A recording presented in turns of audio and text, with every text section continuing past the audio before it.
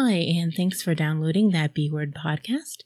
This is your beautiful bipolar host, Becky, and I got my referral. So I have a new therapist that I'm going to be seeing, although I can't get in to see her for about a month, so I was right there. Her name's Amanda, and I'm hoping that I'll get along with her pretty well. Her hours are definitely better. She has evening hours where my last therapist only had morning and afternoon hours, so I think that'll be good. And I really need to go because it's not been a great few days. Once again, my dad was in the hospital again, and my sleep was all messed up.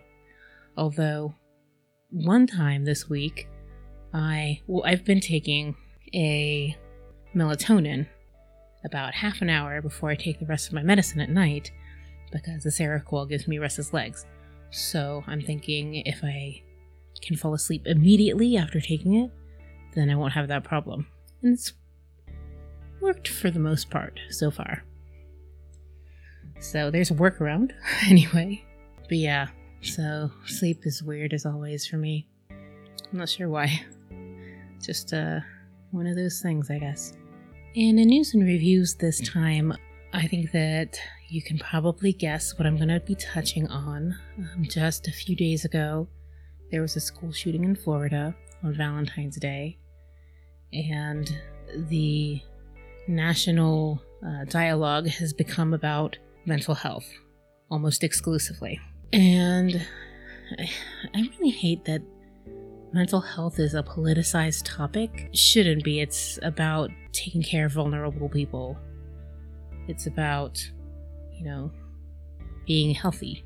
And now it's part of the narrative of the part of the political narrative. And so I find myself in a weird spot because this isn't a political podcast, and I've really tried to make it apolitical or something that everybody can relate to, because I think even if you don't agree with me personally, you still have mental health. You still have issues if you have issues. And I think that it's not in my best interest or anybody else's best interest to alienate people who need, who might need help or who find value in this podcast. So there's that. But that being said, that's the dialogue right now. It's sort of, is it a mental health problem? Should we make sure not to give guns to mentally ill people? Or is it a gun control problem? Do we want to give less guns to everyone? And personally, I generally like to kind of get the expert opinion on this. And it seems like from the articles that I'm reading and from things I've seen in the past, the consensus among mental health practitioners and psychiatrists seems to be that people with serious mental illnesses are more likely to be victims of violence than perpetrators. Of course, that's not going to be true in every instance, but as a general sort of rule, I think that's accurate. And I mean, there's already a lot of federal and state laws that attempt to do this, with a ban on gun ownership for people who have been treated in mental institutions. But that varies from state to state. Now, the article on abcnews.go.com named Trump Focus on Mental Health After Shooting Denounced, and the article is by Lindsay Tanner. There's a Dr. Lewis Krauss that is quoted, and he says that the concept that mental illness is a precursor to violent behavior is nonsense. The vast majority of gun violence is not attributable to mental illness, and there's a great naivete to what the president and the governor are proposing. A history of violent behavior, alcohol and substance use, and previous criminal factors are all more pertinent factors to consider. Especially, you would think, the history of violent behavior. Not to say that people can't change, but that doesn't mean we have to give people who have a violent history guns, right? Now, measure all that against the evidence that indicated this kid was going to be a shooter or be violent. from the Sun Sentinel in Florida. Article titled Florida Shooting Suspect Nicholas Cruz Showed Warning Signs for Years in September of 2016. And a trigger warning here for self-harm.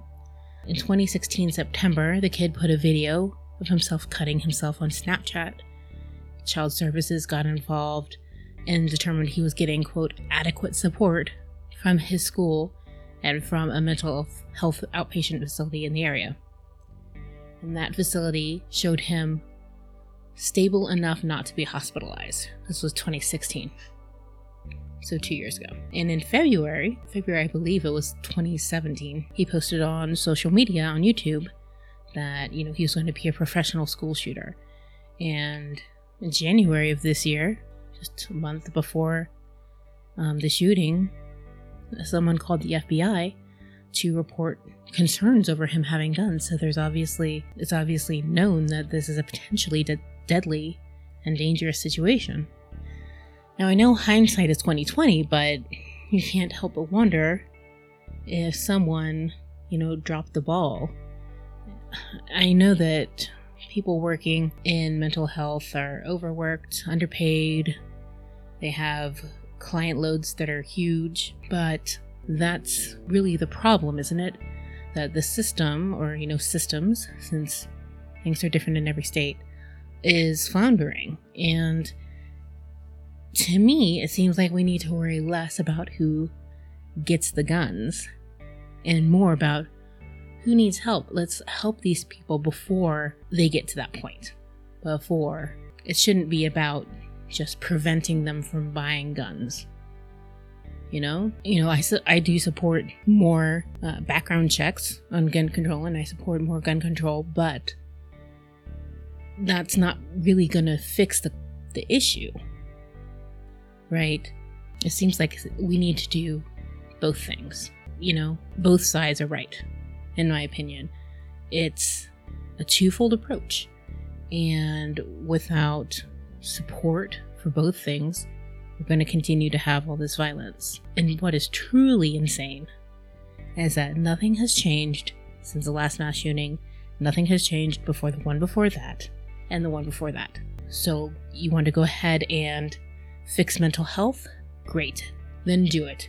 You want gun control? Great. Then do it. Do something. How many poor kids have to die before we do something?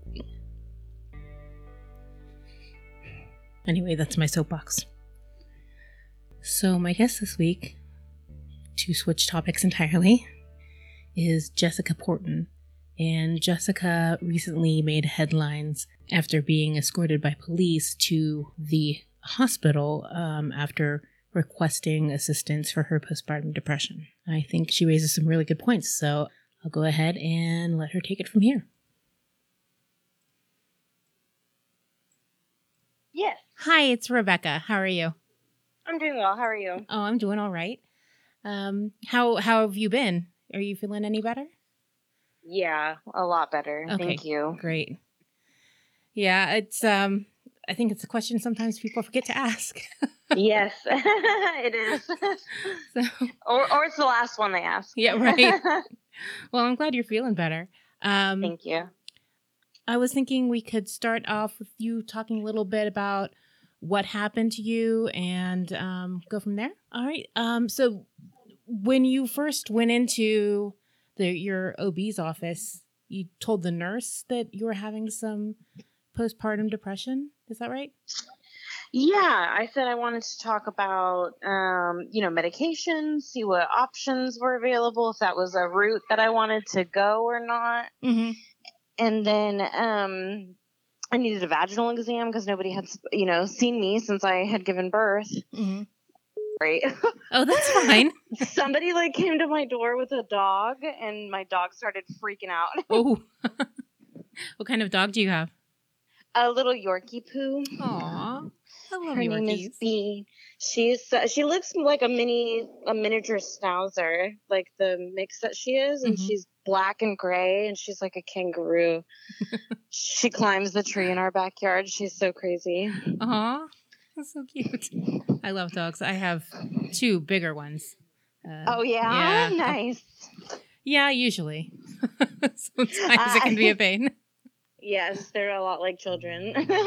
So yeah, for me, it was kind of just business as usual. My symptoms had already been normalized to me. Mm-hmm. So I was really forthcoming with everything that was, going on in my head. And, Mm-hmm. and I was adamant that I would not hurt myself or my children. And, but I had read several stories of other women, experiencing like postpartum rage and things like that. So I knew it was normal.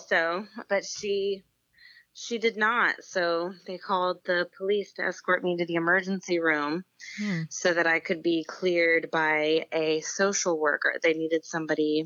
They did not feel that they were qualified to clear me to go home. So at that point, I was a liability to them. So right. They put me on the emergency room, and unfortunately, they're just so inundated. That wait times are typically very long, and so it took us 8 hours at the emergency room before a social worker could see me and interview me and clear me to go home. Mm-hmm. How you said you read some articles and that that helped you realize what you were suffering from was postpartum depression. Had you had that previously with your other child, or? No, I hadn't. I've never had any form of mental health disorder. But I have had friends and family that had, so I stay pretty well versed on the subject. And since I wasn't a new mom, I had already consumed a lot of media targeted towards parents. Mm-hmm. And so I had read, countless articles on postpartum depression and other maternal mental health disorders, because my mom has bipolar disorder. So I knew it was at an increased risk of getting it. Mm-hmm. Right.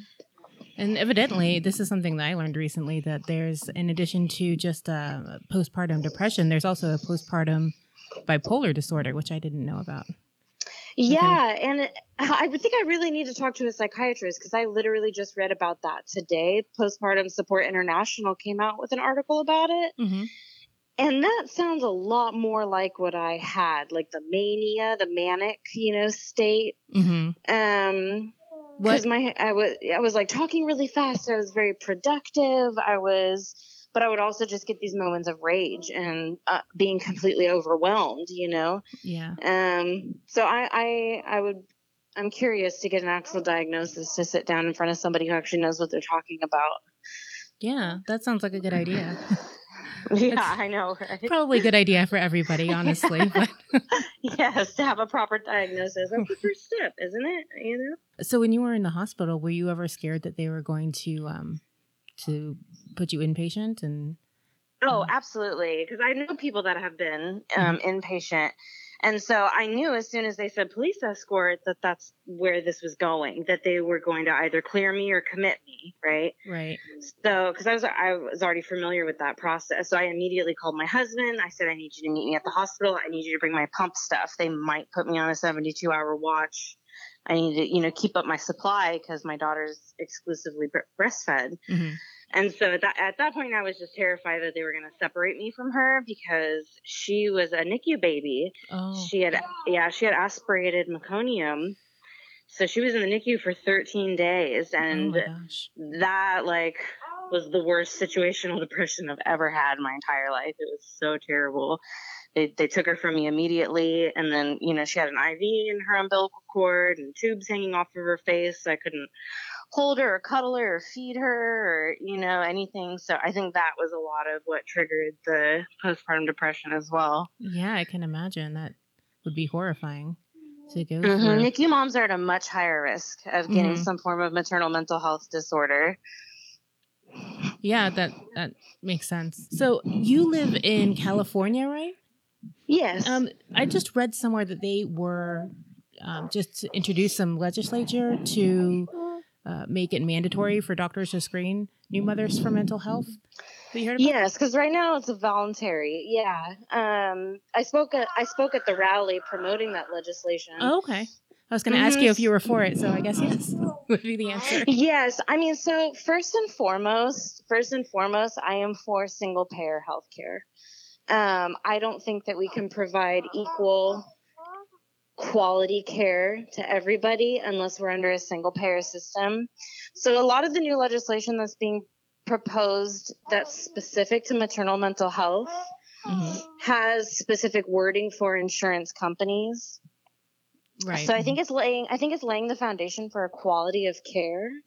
But ultimately, I think that we need to move to a single payer if we're going to realize the dream of all mothers having quality perinatal care.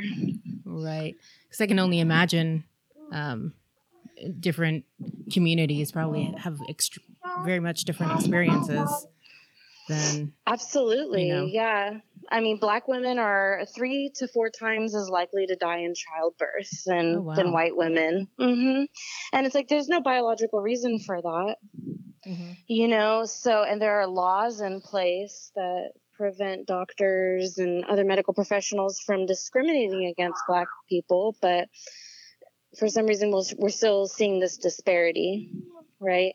So we need to make sure that we're taking care of everybody. So when you were in the hospital, then they kept you there for, you said 10 hours and then just let you go? Ordeal. Yeah, the whole ordeal. I was at the hospital for 8 hours. The whole ordeal was 10 hours. Okay. It's a long doctor's appointment. Yeah, I know. What was supposed to be, a routine appointment was anything but that. Yeah, so when they let me go, the social worker said, here's the information for the mental health crisis clinic. Go there tomorrow, and you need to call your general practitioner to get a referral to a psychiatrist. Okay. And it just really irked me that I was like, seriously? It felt like that entire 10 hours was for fucking nothing. And it's because it was for nothing. I walked away. You know what I mean? Like the people at the doctor's office could have been like, oh, here are these resources. Anybody could have handed me that piece of paper. I could have Googled it. I wanted to talk to a doctor. Right. Yeah. So that's all the follow-up they gave you was just basically telling you to call your primary care physician. Yeah, which is actually bad information because I don't need a referral under my insurance. They didn't even look at my insurance. They told me to call my general practitioner for a referral, and I didn't need it. And most of the materials that they gave me said, if you think you're experiencing postpartum depression, talk to your obstetrician or your doctor. Yeah. And it's like I just came from my obstetrician's office. It was just terrible. And to this day, nobody from my obstetrician office or the emergency room is called to check on me. Really? So they didn't set you up with any sort of ongoing plan with any, oh, wow. I even stopped at the counter on the way out of my obstetrician's office with the police escorts and was like, do I need to schedule a follow-up? And they were like, no. And I had requested a birth control consult, and that did not happen. Yeah, it was a really, really bad quality care. Yeah, that's awful. I assume you're changing doctors now? No, I'm going to stay there. And the reason for that is that if it's not good enough for me, then it's not good enough for anybody else that's going to that office, right? But a lot of people don't have the option to change providers or crowdsource their health care, so I'm going to stay there and make sure that they're providing better care to the community that they're serving instead of taking advantage of Medi-Cal recipients. Well, that's really awesome. How do you expect to do that? Just by being more involved with your care there and how they manage your care? I've been struggling with how, because I want something to happen right now, Yeah. But everything in this industry moves so slow. So I think we're going to attempt a 2-tiered approach because I don't want the office to become defensive. Right. They probably already have lawyers, you know what I mean? Oh yeah. I want them to be open and receptive to receiving training. I'm not going to sue them. I'm not going to sue the fact is no laws were broken. Even if they were, I'm not going to sue them. I just want them to accept training and implement it. That's the most important part, right? Don't just go through the motions. You need to be providing quality care to these people. I don't care if they're poor. I don't care if they're marginalized.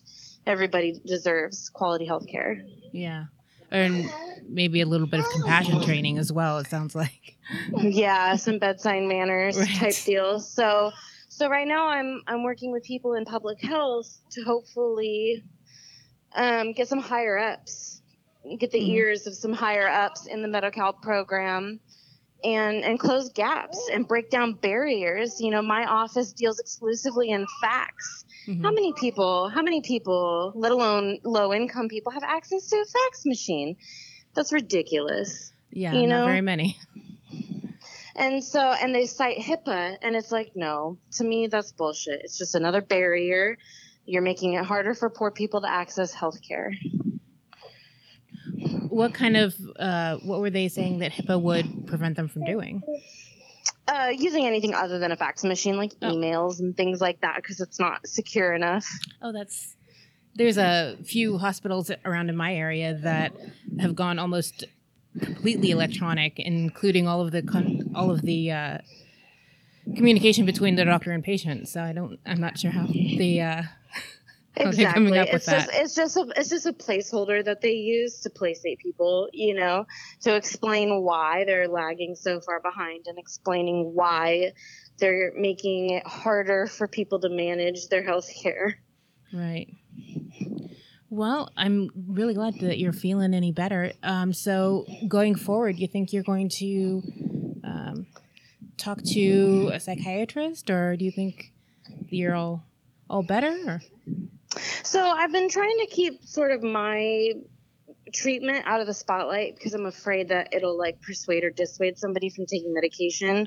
So, I mean, this whole thing, it going viral, was very healing for me. It was almost like talk therapy, getting all of these messages from women, just lifting me up and, giving me compliments left and right. Like it was really nice. And it did make me feel better. That being said, my hormones are still not balanced out. Right. So I do still have some pretty low lows, and I do still have some pretty high highs. And but I haven't had any episodes of rage lately. I haven't been. Oh, is that right? My daughter's yelling at you. I haven't been so overwhelmed that I had to get up and hand the baby to my husband and walk away and take a break. Right? Yeah, that's good. So it feels like I'm balancing out. So I've just been trying like breathing exercises and stuff like that, Yeah. Yeah, I know it's hard to balance whether or not you should take medications or not. There's so many people that are all the way for it and all the way against it. It's hard to know where you stand sometimes. Yeah, and I can't stand pill shaming. I think my thing was I wanted to talk to a doctor about them because I wanted to make an informed decision. They have pros and cons. Right. I just wanted to have a conversation about it, and I still haven't gotten that. Right. Well, I hope that you get somebody to talk to you soon. It sounds like somebody else wants your attention more than I do right now. Oh, no, she's okay. She's just talking. We're walking around the house together. She likes to babble. Sweetheart. Yeah. Aww. All right. Well, thanks so much for talking to me today. I really appreciate it. Yeah, no problem. If you have any other questions or anything, you can always let me know. Okay, I will do. Thanks so much. And thanks again to Jessica for being on the podcast. I really appreciate it. And I hope that was helpful for some of you that may be going through the same thing. Don't be afraid to reach out. I know it didn't work very well for Jessica the first time, but don't be afraid to reach out to your provider, to a therapist. If you need somebody to just talk to, you can always email me. My email is thatbword@stonefruitmedia.net. If that's too hard to remember, you can also get me at thatbwordpod@gmail.com. And you can find me on Twitter at thatbword1. My Facebook page is at thatbwordpod. And you can find me on Pinterest as well, That B Word Podcast.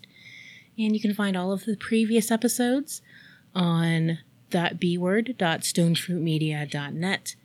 There's also a link there to support the podcast if you would like to. And another really great way to support the podcast is to rate and review and subscribe on iTunes or through whatever podcatcher you use. It's a really great way for other people to find the podcast, and that's going to help it grow and to help more people, and hopefully continue to get some good guests on to talk about the issues. Either way, I really appreciate you listening. So thanks very much, and I hope you guys have a good week.